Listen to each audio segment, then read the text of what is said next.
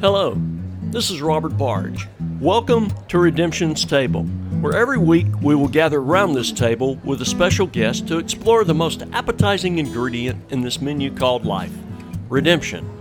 I believe in redemption. I believe everybody hungers for redemption. Everybody. And the truth is, redemption is all around us every day. It is a recipe that God the Creator sets before us every single moment of our lives. Unfortunately, so much emphasis is placed upon the bad, many have difficulty seeing, experiencing, and tasting the good. So I'm setting out on a journey, going table to conversation, to accentuate the reality of redemption in the lives of everyday people like you and me. A reality that I believe finds its ultimate expression in Jesus of Nazareth, who is the not-so-secret ingredient to the redemption we all seek. So, come hungry, join the meal, because party of redemption, your table is now ready. Well, hey everybody, welcome back to the table. Here we are, the 1st of June. Can you believe that? It seems like 2022 began just a few weeks ago. I don't know how the first 5 months of your year have been, but mine has been full of questions. I mean, it seems like every other week for the past year, I'm given deep questions to ponder. Here's just a few of them. I'll pass them on to you. In light of all that has transpired since 2020, what does your heart and soul need right now? What are you doing every day to fill your tank? When were you most alive, most present, most filled and fulfilled today? What builds a fire in your heart? And if you sense you don't have a fire right now, what has contributed to the extinguishing of that fire? What's your prevailing spirit? All of those are good questions. One of my joys in having podcast guests, and we've got some great guests coming to the table in the months ahead, I promise, but I try to give a lot of thought to the questions I ask. And I love it when I ask a guest a question and they respond, "That's a good question." May I encourage you, never stop asking questions. I've heard Mark Batterson, one of my favorite communicators, share this statistic many times. He says on average, children ask 125 questions a day. Adults ask 6. So somewhere between childhood and adulthood, we lost 119 questions a day. May I encourage you, get them back. In the Bible, there are 4 books that focus on the history, the story, the teachings, and life of Jesus. They are known as the Gospels, Matthew, Mark, Luke, and John. And in the Gospels, Jesus asks more questions than he answers. He asked 307 questions. He has asked 183 questions, of which he only answers 3. Asking questions was central to Jesus' life and teachings. And Jesus got that characteristic from God, his Heavenly Father. Our Heavenly Father. All through Scripture, God asks a lot of questions. But God is omniscient. He's all-knowing. He already knows the answers to every question he asks. So why does he ask so many?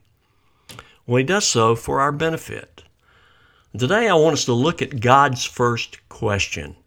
It's found in the first book of the Bible, the book of Genesis.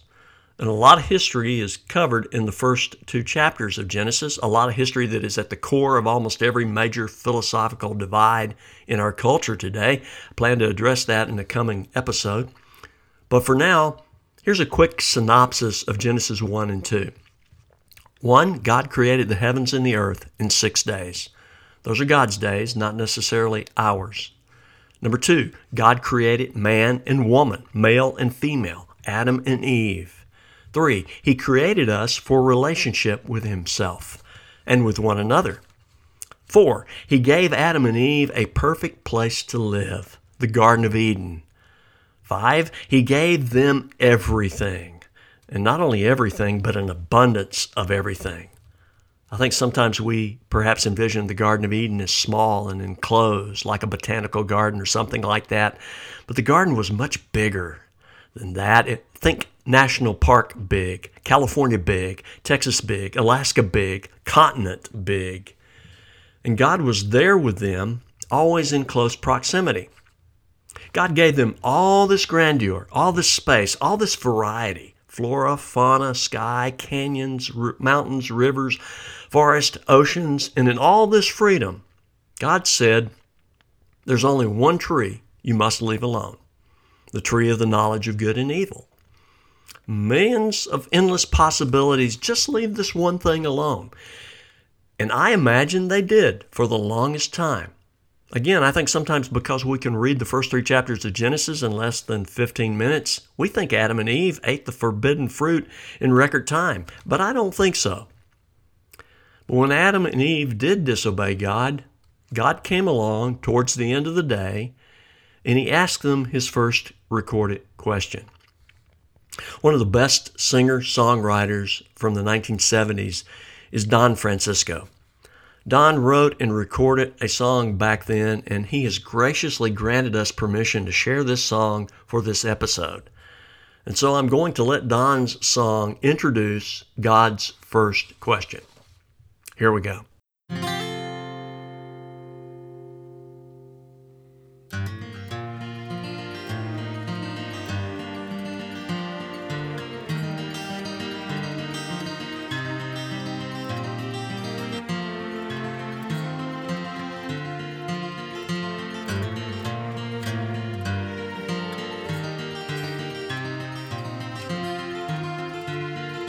Unashamed and naked in a garden that has never seen the rain. Rulers of a kingdom full of joy, never marred by any pain. The morning all around them seems to celebrate the life they've just begun. In the majesty of innocence, the king and queen come walking in the sun.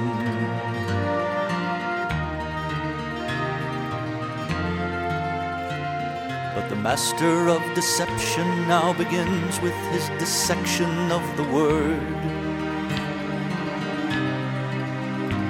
And with all his craft and subtlety, the serpent twists the simple truth they've heard. While hanging in the balance is a world that has been placed at their command. And all their unborn children die as both of them bow down to Satan's hand.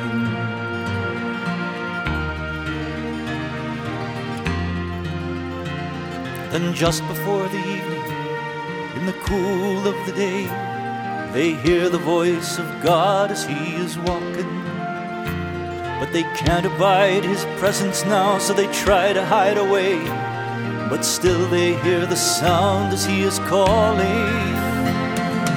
Adam, Adam, where are you? Adam, Adam, where are you? Adam, Adam, where are you?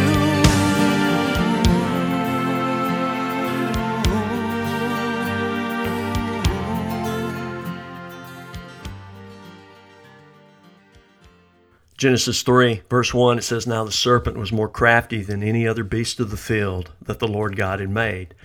He said to the woman, 'Did God actually say you shall not eat of any tree in the garden?' And the woman said to the serpent, 'We may eat of the fruit of the trees in the garden, but God said, you shall not eat of the fruit of the tree that is in the midst of the garden, neither shall you touch it, lest you die.' But the serpent said to the woman, 'You will not surely die, for God knows that when you eat of it, your eyes will be opened, and you will be like God, knowing good and evil.' So when the woman saw that the tree was good for food, and that it was a delight to the eyes, and that the tree was to be desired to make one wise, she took of its fruit and ate. And she also gave some to her husband, who was with her, and he ate. Then the eyes of both were opened, and they knew that they were naked. And they sewed the leaves together and made themselves loincloths. And they heard the sound of the Lord God walking in the garden in the cool of the day. And the man and his wife hid themselves from the presence of the Lord God among the trees of the garden. But the Lord God called to the man and said to him, 'Where are you?' Adam, where are you? Eve, where are you? Now, God knew where they were. God knew what had happened.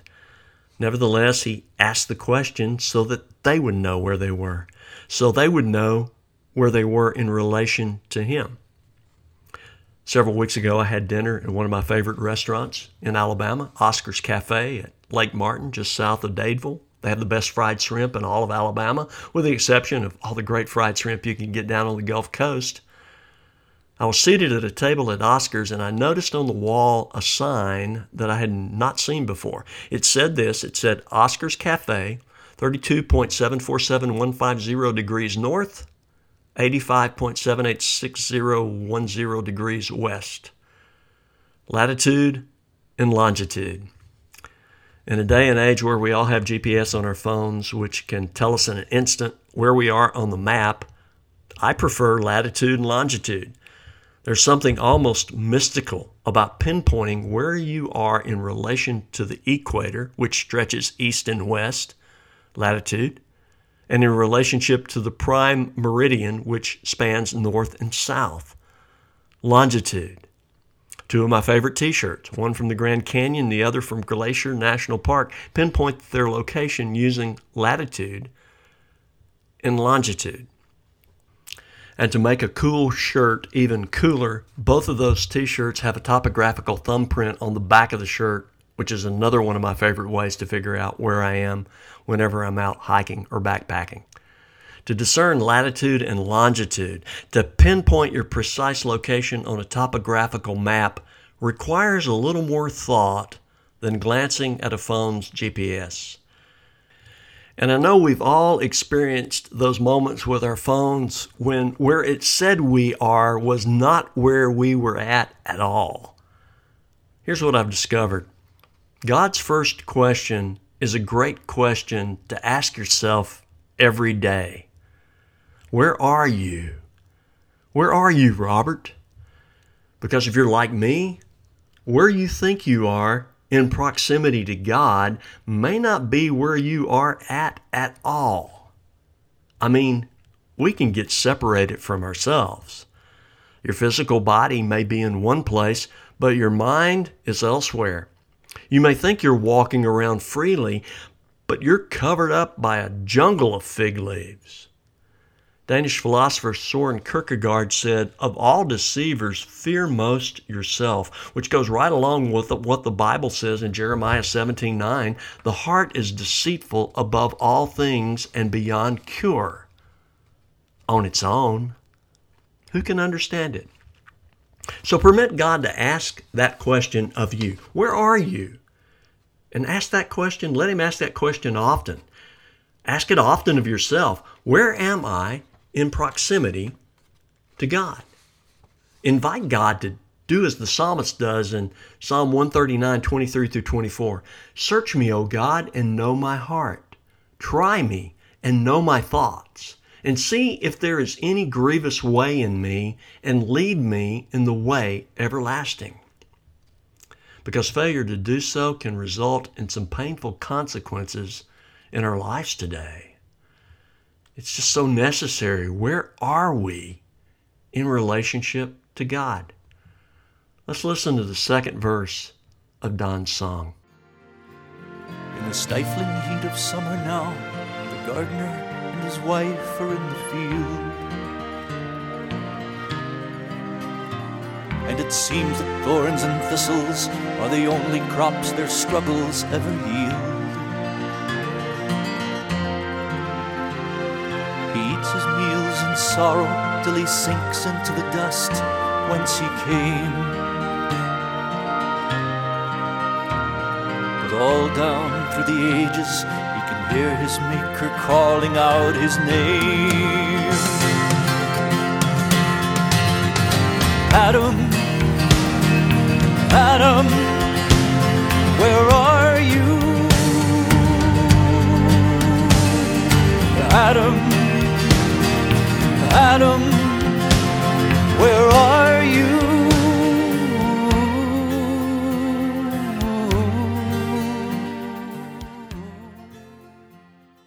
sin entered the world through Adam and Eve's disobedience. They broke relationship with God. Death entered the world as a result. The Garden of Eden was closed by their choice, not God's.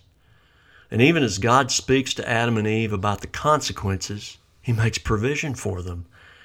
Even as God is spelling out the consequences of their willful disobedience, He is also revealing His rescue plan to restore them, to restore us all to a right relationship with Himself.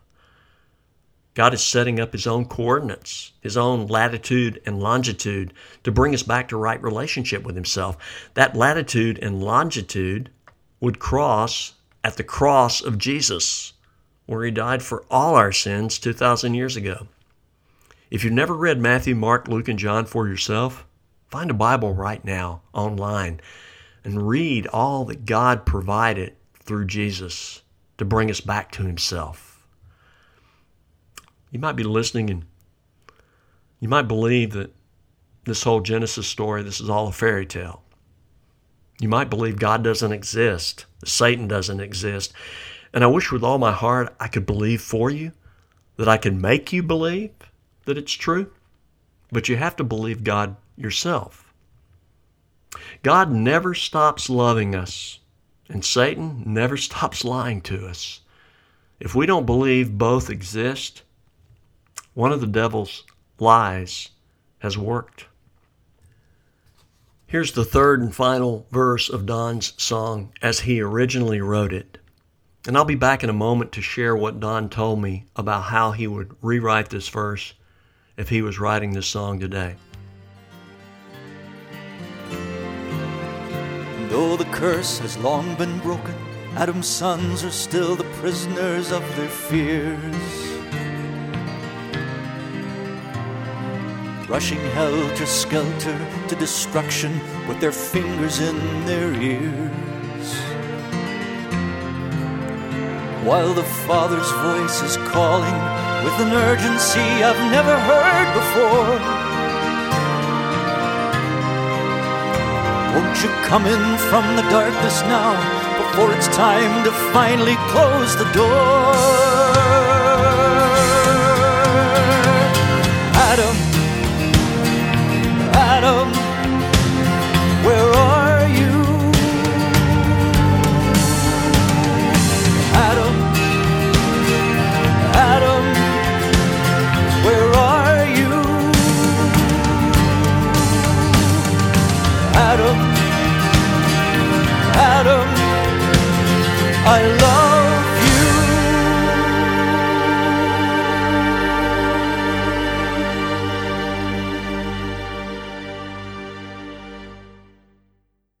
When Don wrote me back to grant permission to use his song today, and again I want to say a word of appreciation to him for doing that. He wrote this, he said, this is one of the few songs he wishes he could change. And I just direct quote from him here. He said, the last verse infers that God will finally and eternally reject some people, and you wouldn't want to be in that crowd. After nearly 50 years in ministry, I've grown to realize how wrong and harmful that doctrine is. Yes, there's sowing and reaping, but God is love, ultimately and finally. When every knee bows and every tongue confesses Jesus as Lord, it will not be under duress or threat of punishment. It will be in wonder and jubilation when we realize the hugeness of what He has done for us all. He says, if I were to re-record this song now, the last verse would be like this. And though the curse has long been broken, Adam's sons are still the prisoners of their fears, rushing helter-skelter into misery with their fingers in their ears, while the Father's voice is calling with a clarity I've never heard before. Won't you come in from the darkness? There's a banquet waiting here inside my door. I'm not totally where Don is in theological perspective. There's one sentence I question. It's where we differ. I love and respect him nonetheless. He's my brother because of Jesus. And I believe on that day when every knee bows and every tongue confesses Jesus is Lord, there will be surprises for us all. I've said so many times through the years, it should not take fear to accomplish what love more than adequately should. But the beauty is God takes us where we are, and if we surrender to Him, He leads us to where we need to be. I want you to hear God's first question again. Where are you today in relationship, in proximity to Him? When you go back to Genesis 3, in that pivotal moment of God confronting Adam and Eve with His question, there's a marvelous verse exposing for the first time the level of intimacy with God Adam and Eve had just forfeited by choosing their own path. I love this verse because it is thick and heavy with beauty and grace, like a breath of pure oxygen. After they had eaten the fruit, after they had covered themselves up and went into hiding from God, along comes Genesis 3:8. And they heard the sound of the Lord God walking in the garden in the cool of the day. Even the cadence of those words in the English language is like falling into a cascade of joy. And they heard the sound of the Lord God walking in the garden in the cool of the day. This was not a one-time occurrence. This was every day for them. Every day they had the opportunity to walk with God in the garden in the cool of the day. And here's some incredible good news. Because of Jesus, because of the latitude and longitude of the cross, guess what? We have this opportunity to do so now. Abundant life can begin now. We don't have to wait for that day when every knee bows and every tongue confesses. We can bow our knees and confess now Jesus is Lord. When God asks, where are you? This is where you want to be. He's made a way for us to be there through Jesus, the way, the truth, and the life. No one comes to the Father except through Him. So there's God's first question. Keep asking it of yourself. While the Father's voice is calling with a clarity I've never heard before, won't you come in from the darkness? There's a banquet waiting here inside my door. That's Don's revised third verse. And that banquet waiting there inside his door, well, that right there, my friends, is redemption's table.